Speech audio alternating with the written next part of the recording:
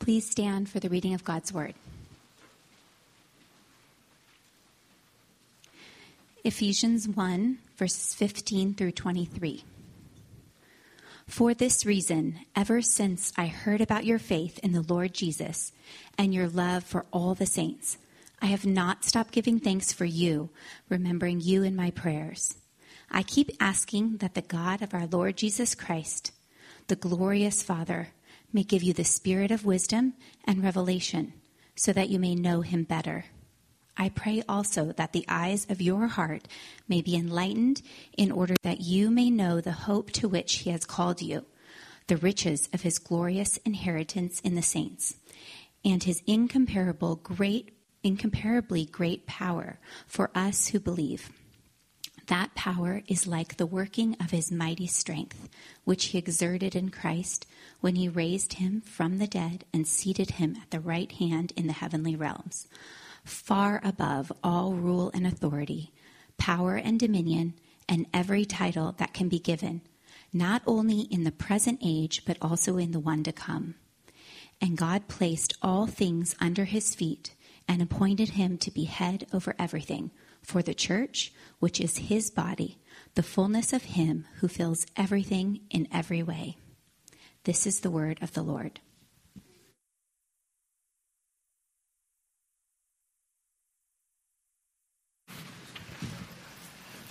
Well, good morning. My name is Todd Pickett, and it's a great pleasure to be with you again. I get to come by three times a year and speak with you. I know more people here than the church I go to. I have some longtime friends here. After the first service, my longtime friend said, "Don't call us old friends," as I did in the first service. So I have some longtime friends here. And so it's great to be with you. The passage that was just read from the beginning of Ephesians has really caught my attention lately. I'm interested in what people of the Bible pray for. Of course, I have my long list of complaints that I pray about. But I'm curious, what is it that the leaders and figures of the Bible prayed for when we get those prayers recorded in Scripture? And I was particularly intrigued by this one. And particularly this part of this one that you just heard in verse 17, where Paul prays for the constellation of churches in Ephesus. I keep asking that the God of our Lord Jesus Christ, the glorious Father, may give you the spirit of wisdom and revelation so that you may know him better. I pray that the eyes of your heart may be enlightened in order that you may know the hope to which he has called you, the riches of his glorious inheritance in the saints, and his incomparably great power for those of us who believe. So it's curious. He actually prays initially that those in the body who we would say know Christ, and sometimes that's how we refer to other Christians, don't we? We say, well, so-and-so knows God, and so-and-so, yes, so-and-so knows God. So what does Paul pray for people who know God? He prays that they would know him better. But then he prays, actually, to the God of our Father, to the God our Father, the Father of the Lord Jesus Christ, and to the Holy Spirit, that the Holy Spirit would actually do that work. That the Holy Spirit would illuminate the eyes of our heart so that we actually would know him better, as well as our hope, our incomparably great riches we have in Christ, and the glorious inheritance. And he prays again that the Spirit would do this, that we would be able to perceive the glory of these things. And I think to really appreciate that this comes from Paul's heart for the church. Not just for the church in Ephesus, but for the whole church. I think we have to know a little bit about the letter to the Ephesians. One of my colleagues at Biola, Professor Clint Arnold, writes in his commentary on the Ephesians that Ephesians is distinct from Paul's other letters in this way. That there's no kind of conflict or situation or glaring problem that has prompted the apostle to write.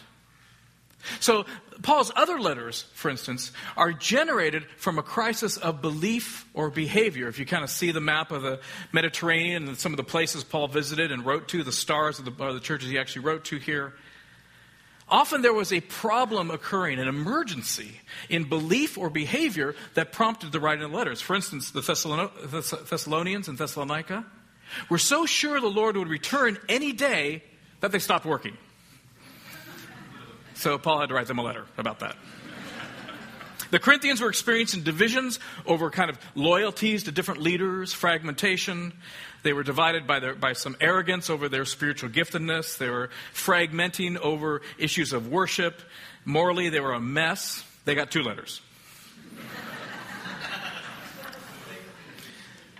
The view of Christ among the Colossians was under threat from some heresy.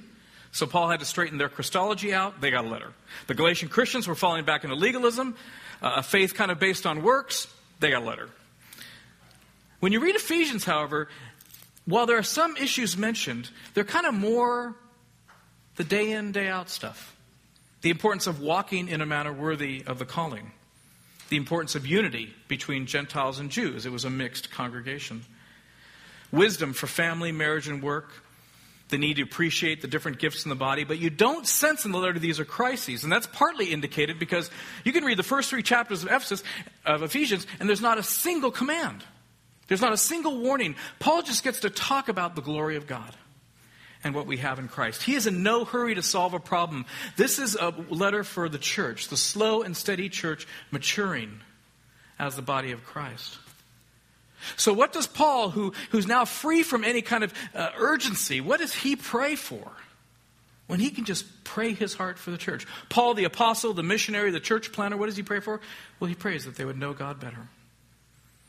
In Ephesians 3:16, he actually extends that prayer where he says, I pray that you would know the height and breadth and depth of the love of Christ.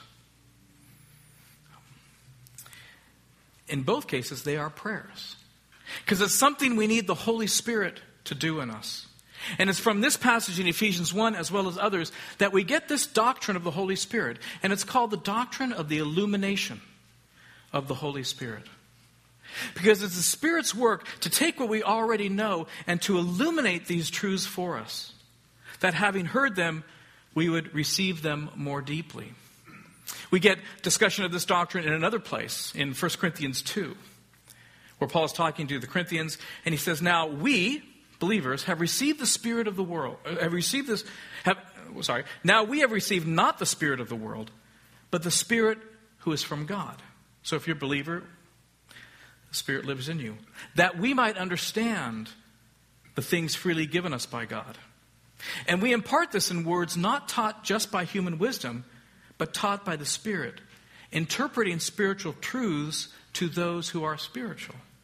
So he indicates that those who have the Spirit are spiritual, not because we're so mature or we're so pious, but we're called spiritual because we have the Holy Spirit. If the word is pneumatike, pneuma, spirit. So he says the part of the goal of the Spirit is to help us understand and interpret and value spiritual truths because we have the Spirit in us who can do that. And then he says the natural person, whom he calls the physike, the physical, who's the non-believers, do not accept the things of the Spirit of God, for they are folly to him. They're ridiculous. And he doesn't understand them because they must be spiritually discerned. So the natural person can't really grab the things of the Spirit because these are things that like needs to be known by like. The Spirit in us needs to recognize the goodness of these things. And the natural person doesn't have this. It doesn't mean a non-believer can't read the Scriptures and understand them. Well, this is what the passage seems to be saying. Natural people can do that. They can read and understand grammar and vocabulary. They can maybe even appreciate the ethics of Christianity or certain truths taught there. But what the Spirit is able to do in us is to not just help us kind of know what it says, but to actually illuminate it so that we find it beautiful, so that we find it good, so that we love it. This doctrine of the illumination of the Holy Spirit does not produce new revelations or doctrines necessarily. I mean, if you think you've come up with a new doctrine, you need to go right to leadership and tell them about it. And we'll probably need to straighten you out. No, it takes what we already know and it illuminates it so that we increasingly believe it. That we increasingly receive it as true. And that we increasingly love these truths. That's what the Holy Spirit does in illuminating our hearts. To help us know, love, and believe the truths ever more deeply. The Reformation theologian John Calvin says this: faith thus is a singular gift of God, so as to be able to taste the truth of God And in that, his heart is established. Our hearts are established. And the Spirit increases this by degrees, increases our faith and belief by degrees.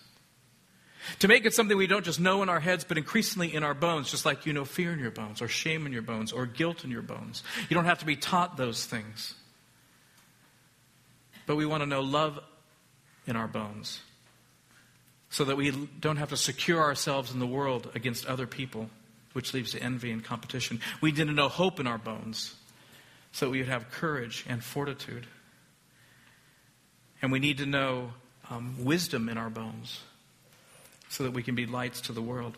So this kind of illumination of the Holy Spirit is really more like a tasting knowledge than just a learning knowledge. I mean, do you ever try to describe something, how something tastes to someone else? You ever try to do that? It's really hard. You have to resort to analogies. You have to say, well, it tastes like chicken. So it's something they're going to have to kind of taste themselves. And this is what the Holy Spirit does. He takes things we already kind of know and helps us taste and see, for instance, that the Lord is good. Actually, Paul uses another metaphor for this. He says in our passage, and this is a metaphor he doesn't use anyplace else in Scripture, the Holy Spirit enlightens the eyes of our heart, illuminates the eyes of our heart, as if our heart could have eyes to see. That is what the Spirit does. I tried to find a kind of image of this online, the eyes of the heart, and everything ended up looking like Mr. Potato Head. Kind of a heart and eyes, and didn't look good. So to actually understand this kind of metaphor, opening the eyes of our heart, we have to know a little bit about the biblical view of the heart. And I've been here and taught about this before, but this is kind of a reminder. For the Hebrews, the heart was both thought, will, and affect, or emotion. So, for instance, for the Hebrews, the mind was in the heart. In fact, what the heart does most in Scripture is it thinks. It believes. Passages like, he counseled in his heart, or he planned in his heart, or he thought in his heart. So, unlike our contemporary culture where we think of the heart as just emotion, I heart New York, right? The heart in the Scripture is one of deep belief, or it's where our deepest beliefs lie, whatever they may be. The heart is also the place of our will or our resolve. When we say he plans in his heart, the heart is the place where we actually resolve on things. The will. So in the heart is the mind, in the heart is the will, and of course in the heart is affect, is emotion. And so the biblical idea of the heart is this kind of bundle of thoughts, desires, and will. And those hearts, desires, those are looking for something to want. Looking for something to set on. In fact, that's what we say about the heart, don't we? We say, my heart was set on this. Well, that's what a heart does. The heart is designed to set on things. It's kind of externally focused, since we're looking for something to set on, and that's how it should be. And when the heart sees something that it wants, and is able to understand that with the mind and the emotions and resolve on it, wow, it latches onto things powerfully. You know, I was sitting with my niece a few months ago. Her name is Nellie. She's a she was an infant. And, you know, infants are just, there's a point where they're just grabbing things. They're just grabbing things, and they're putting things in their mouth. And they're just grabbing things. And that is almost an image of the heart. The heart is looking for grab things and taste them. That's what the heart is designed to do. So she grabbed my finger, and I knew she would. I stuck it out there. She grabbed it, and she wanted to put it in her mouth, and I didn't let her because that's gross. But it really was this image of the heart for me. And so to put this another way, you and I are natural worshipers. We're looking for something to love. Our hearts want to want. And so we often wonder, even not consciously, but we wake up in the morning, what should I want? What is it that I want, that I should be wanting? And of course, advertisers know this, and they're cranking out an unending stream of things for us to want. Because advertisers are great anthropologists. They know what humans are like. Humans are at sea. What should I want? Give me something to want. But is there one thing we all want? What would that be? What is the thing that everybody, Christian or non-Christian, wants? Well, there's some good candidates for this, right? If you said love, well, you'd be right. We all want to love and be loved. If you said God, Well, yes, of course. Even people who don't know they're looking for God are looking for God. And you'd be right. If you said significance, well, I think that's true. People looking to know what their place in the world is, what the purpose of life or their life is. But there's an answer in Scripture that I think surrounds and captures all of those. And it may surprise you, but this is what I think. I think everyone wants glory. It's mentioned twice in our passage. The glorious Father. So just like we were made to be lovers, we were made to experience glory. But let me define what glory is.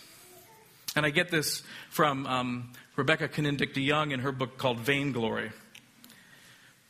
She says this: glory breaks out when people notice something good and recognize its attractiveness or desirability, and then typically express approval and praise. Let me read that again. Glory breaks out when people notice something good or true or beautiful, and they recognize its attractiveness or desirability, and then they typically express approval and praise. That's how you know that glory is breaking out. And of course, it happens every day among us, right? Usually you know glory is breaking out in California because sooner or later someone will say, "That is awesome." I was with one of my British friends, and I said, she was just visiting from England, and I said, "That is awesome." She goes, "Oh, that's so California. Say that again." She got her phone out. "I take this back to England." They're going to say, "That's awesome." I was with some Australian friends. You know what they say? They say, "That is magic." I said it this summer when I got this photo from my daughter, who was traveling abroad. Actually, awesomeness was not my first thought. My first thought was relief. I'm glad she didn't tell me about this before she did it.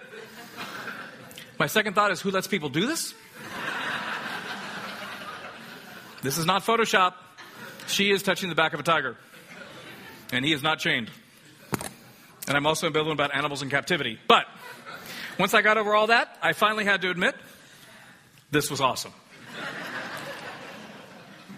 What was awesome is to be that close to an animal with this power and beauty and those markings. You know, it's glorious. That tiger is glorious. She discovered it was not always so great to get close to the glories of creation, as you see in this next picture. She's trying to smile here, but she literally couldn't get this guy out of her hair.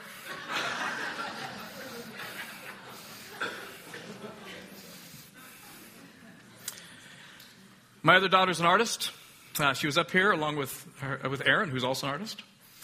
And my daughter, who's an artist, I'm not really. I know what I like in terms of art, but I often don't really know what really great art is, I must say. But it's great to walk around with her and to let her instruct me and to say, "Dad, this is really good." Because she can appreciate what real goodness is. And she can actually give a glory proper to that. She can appreciate something good and beautiful, and she can express approval and praise for it.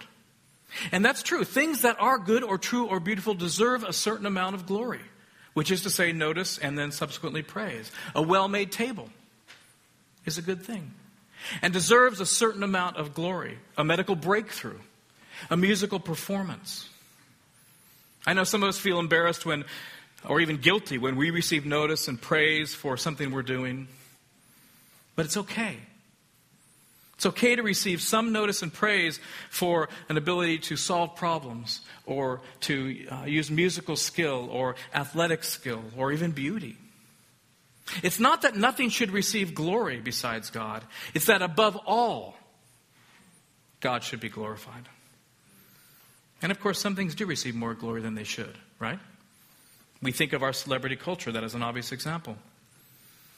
We imagine these people, whether athletic or in acting or in music, we imagine their whole lives as good and their whole lives as worthy of glory. But when we get close enough, we're inevitably disappointed because we discover that there are other aspects of their lives that are not glorious. We've taken a part of their life that deserves glory and we've pasted it onto the whole of their lives. And inevitably we're disappointed. Why? Because you and I are looking for something to glorify. We're looking for something to worship. And not many things can bear the weight of that desire. to see and experience glory. And indeed, we all want to experience glory. We all desire to participate in it. And we're designed to some degree, to be connected with the good, the true, and the beautiful, to enjoy it. This explains, I think, why social media, Facebook, Instagram, Snapchat, have spread like wildfire. Because according to our definition of glory, when we notice something good and recognize its attractiveness, we not only want to express it, but we want to be close to it. We want to be close to what is glorious, hoping that there will be reflected glory. That's why we take selfies with things, right? We don't take thatties. That's called a picture. We take selfies because we want to share in the glory of the thing that is sharing the frame of the picture. And I'll say we're designed for that. We're designed to want to take pleasure in a certain amount of glory ourselves. That is okay. We get hints of this in Colossians 3:3, a letter that is very close to Ephesians in its content, where Paul writes in verse 3 of Colossians 3, when Christ, who is your life, appears, and then you also will appear with him in glory. That's the time to take a selfie. When Christ appears and you appear with him in glory, now. Paul says in 2 Corinthians 2, verse 17, we all will with unveiled faces contemplate the Lord's glory, and we will be transformed into his image with ever-increasing glory. Did you catch that? As we look at Jesus, we ourselves are being transformed into ever-increasing glory. We get to experience and share the glory of Christ, which comes from the Lord, make no mistake, who is the Spirit. So yes, Paul suggests that we ourselves, as we look into the face of goodness, truth, and beauty, as we contemplate it, as we meditate on it, and as we meet him face to face, will be transformed more into his goodness, his beauty, his love. I said before that Paul was not addressing a crisis in Ephesus, but he was addressing a cultural context. The Ephesians lived in an atmosphere of competing glories. Ephesus itself was the leading city of the richest region of the empire. It was bustling. It was glamorous. It was a religiously pluralistic place. Its patron deity was Artemis. And there was a temple dedicated to her, of course, that was 4 times the size of the Parthenon in Athens, if you can imagine that. So that means any Christian living anywhere in Ephesus could see it.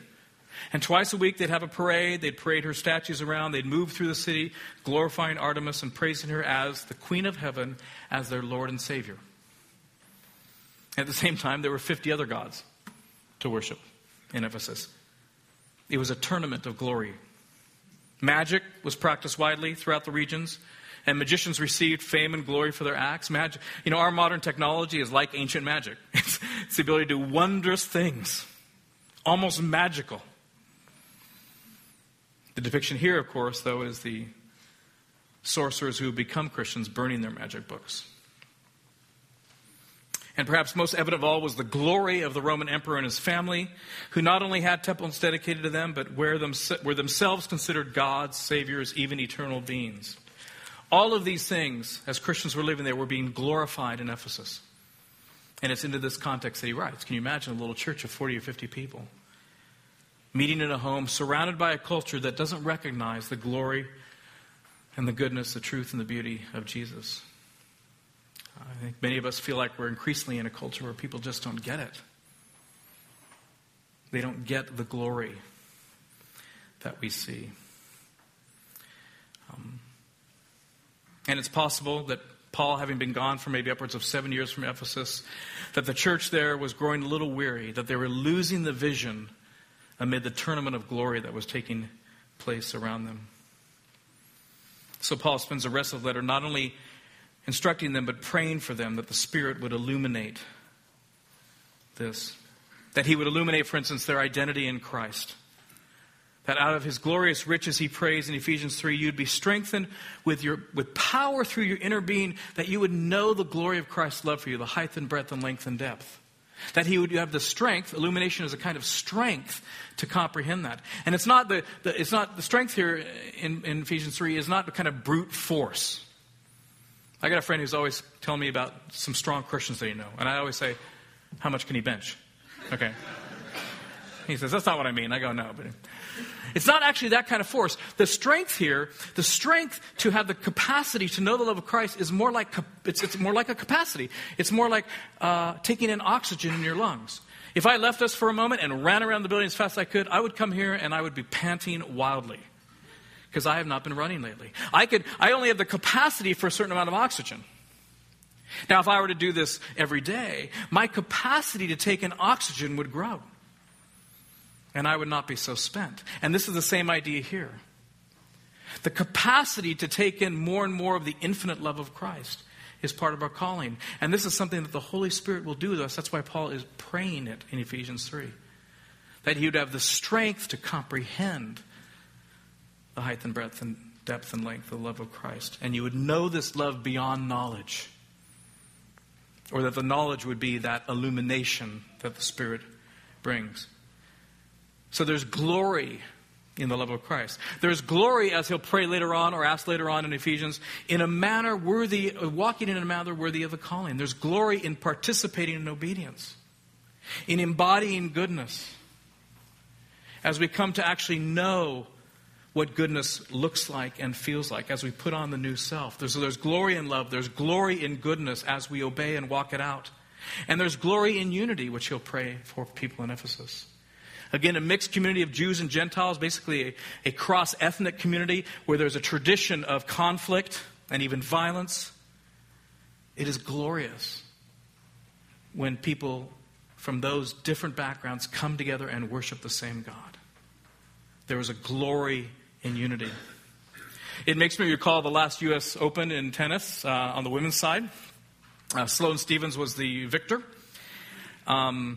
And it's one of those unprecedented moments. She was a bit of an underdog, and she ended up winning the U.S. Open. And, of course, there's an appropriate kind of, as I said, glory to that moment. Someone who has a skill and kind of the thrill of a new person winning the trophy.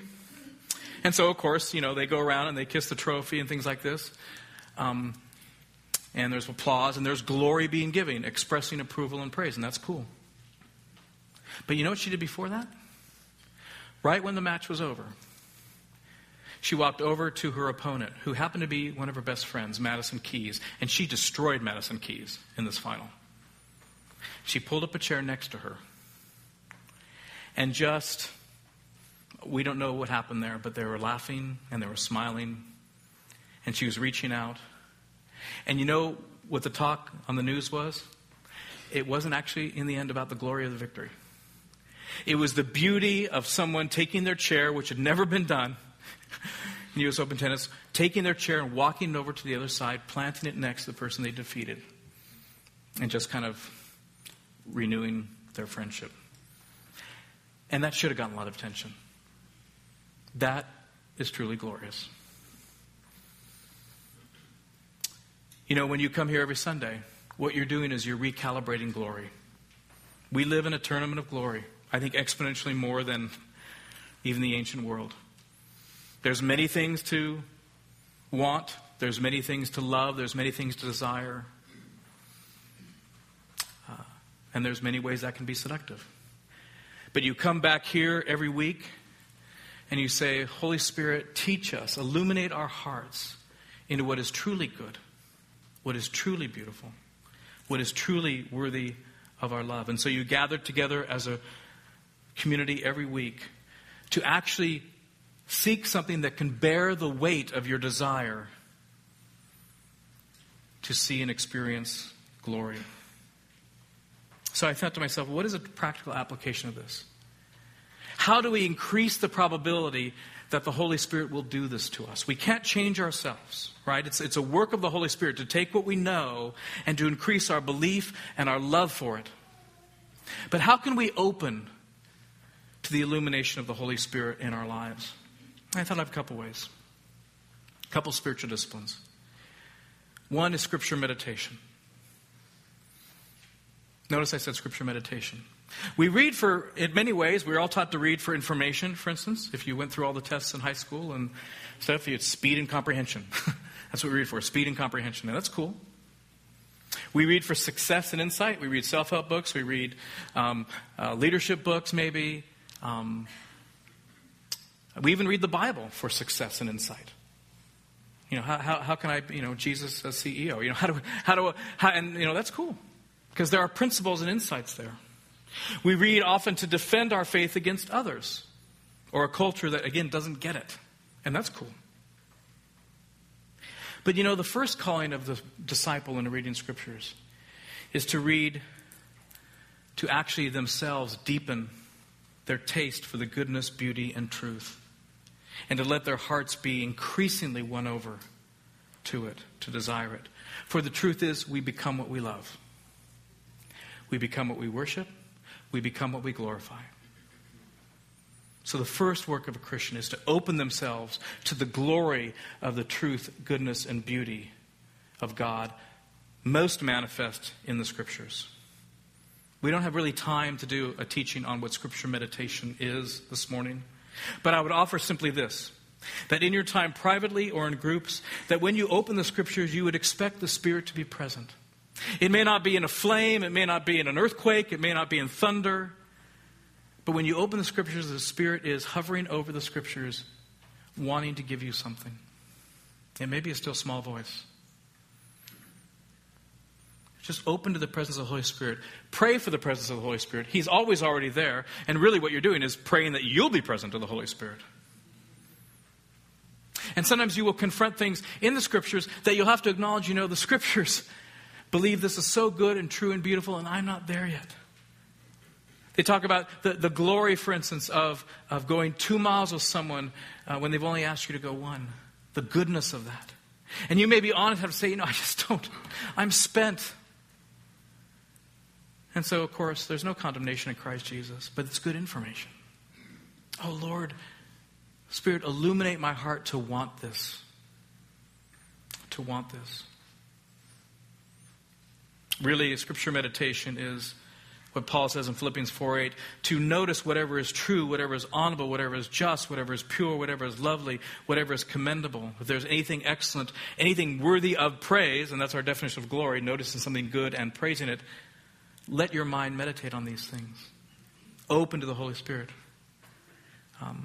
So even in your biblical reading, just to kind of linger over Scripture and let the Holy Spirit, again, it may be very subtle, and some days it may be completely dry. But this is not a trying to create a spiritual experience. This is a training over time. Not a trying, a training in opening to the Spirit week after week, and in particular in His Word. So the first practice I would recommend to you is Scripture meditation, and maybe there's room in your groups or otherwise to learn more about what that looks like. The second practice I'd recommend is gratitude. One of the ways we glory in things is we are grateful for them. We retaste the goodness of something when we are thankful for it. So one of the practices I recommend you is just the end of the day with your spouse or with a roommate or even with God alone. Just look back over the day and just turn to Him and say, wasn't this good?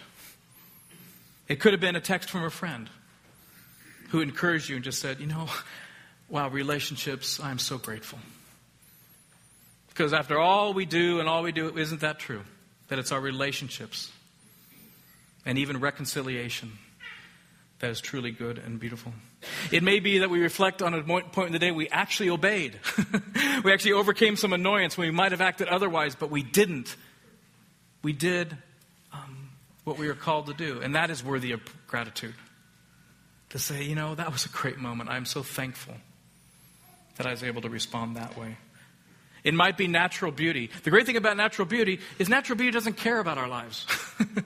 We think our lives are so horrible, and sometimes they are, but we look at natural beauty, and it's like He's just going to go on. He loves us, but His kingdom is going to go on. And sometimes the natural beauty of the world just kind of has a sense of permanence. It will always be good. And so just commenting on natural beauty, I sometimes walk 4 to 5 miles a day. If you heard 45 miles a day, that's fine.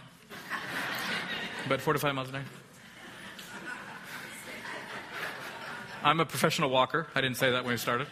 And just for me, I've seen a great blue heron on the side of the road near Irvine Avenue. Well, I know we got wonders of technology and everything, but man, well, Lord, thank you for your creation. And so as we, at the end of the day, taking 10 minutes just to kind of go through and really, and there might be many things we're thankful for, but to let our hearts be recalibrated by what is truly good, truly true, and truly beautiful.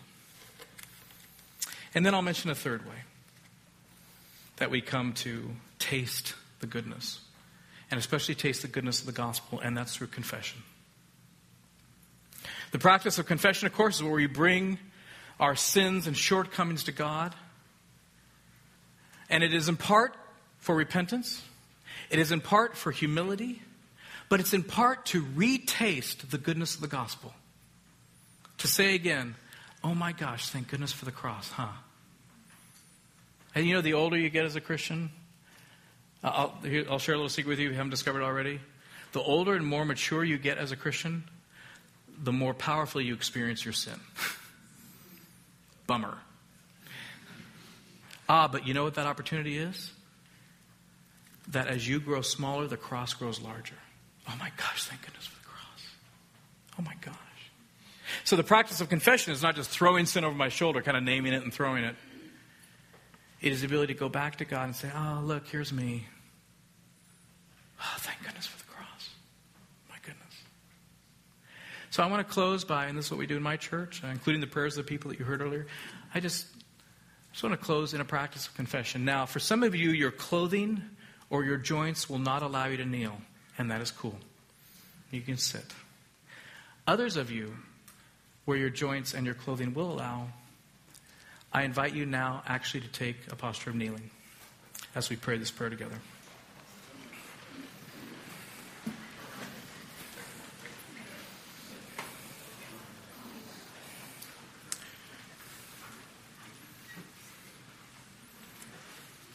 I'm going to ask you to pray with me the first part of this prayer, and then I'm going to lead you through a little time, and then we'll pray the second part of the prayer. But take a look on the screen, and will you pray this aloud with me? Most merciful God, we confess that we have sinned against you in thought, word, and deed, by what we have done and by what we have left undone. We have not loved you with our whole heart. We have not loved our neighbors as ourselves. We are truly sorry, and we humbly repent. Well, these are helpful categories now, so let's just walk through them. So in thought, word, and deed. So just now what we're doing is we're opening to the Holy Spirit. No condemnation, but there may be some sorrow, and that's okay. But really good information. So let's just take thoughts. How about in the last 24 hours? Where has your mind been? To confess means literally to agree with God. We're just agreeing with God about the truth of ourselves, which we can do because of the cross. We don't have to. Prayer is the last place to hide and cover. So yeah, just ask the Holy Spirit, Lord, is there anything in my thoughts that have just gone the other way from you? Envy, bitterness, fantasy. I'm just open to that truth. So there may be nothing, but just let the Holy Spirit bring anything to mind and just say, well, yeah, that's true.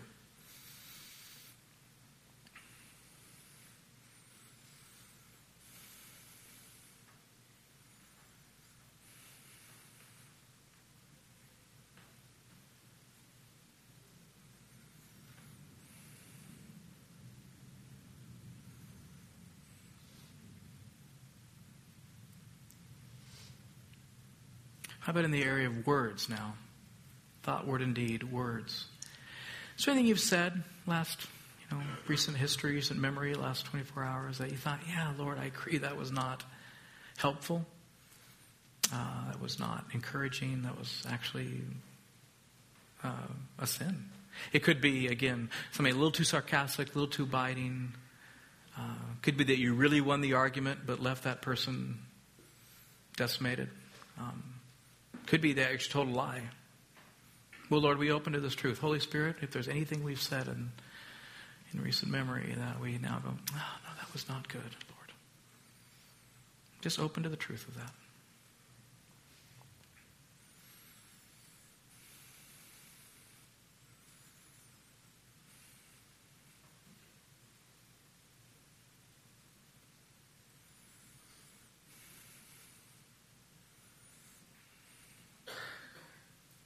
And how about in the area of deeds? Anything you've done in recent memory? This would kind of include our addictions. But any acts you've done that, oh Lord, that is something I want to repent of. Repentance is looking for life in a different direction. So Lord, be open to that truth.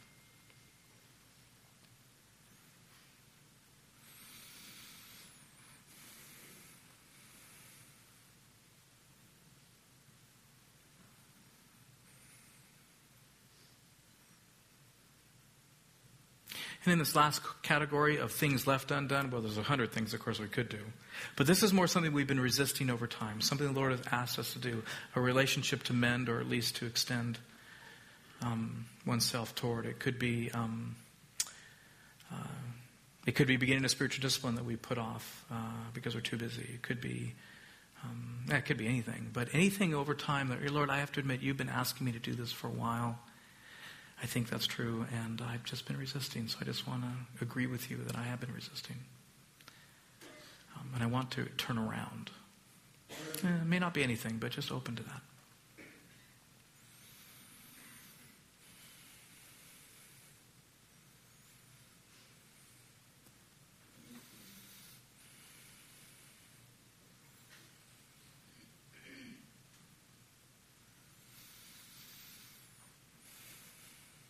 And now I just want you to take one of those sins or habits or something that's just historical for you, something that you've always struggled with and still do. And I want you just to place that in your lap and just be aware of it. Look at it. What's your thing? What is your sin tendency? Thought, word, deed, things left undone, which one? But as you put it in your lap, I want you to realize that you are sitting in the lap of your Abba. That while there may be sorrow at this, there is also love. And see if, as the hymn said, you can let sorrow and love mingle. And of course, love wins. But we can look at this because of the cross.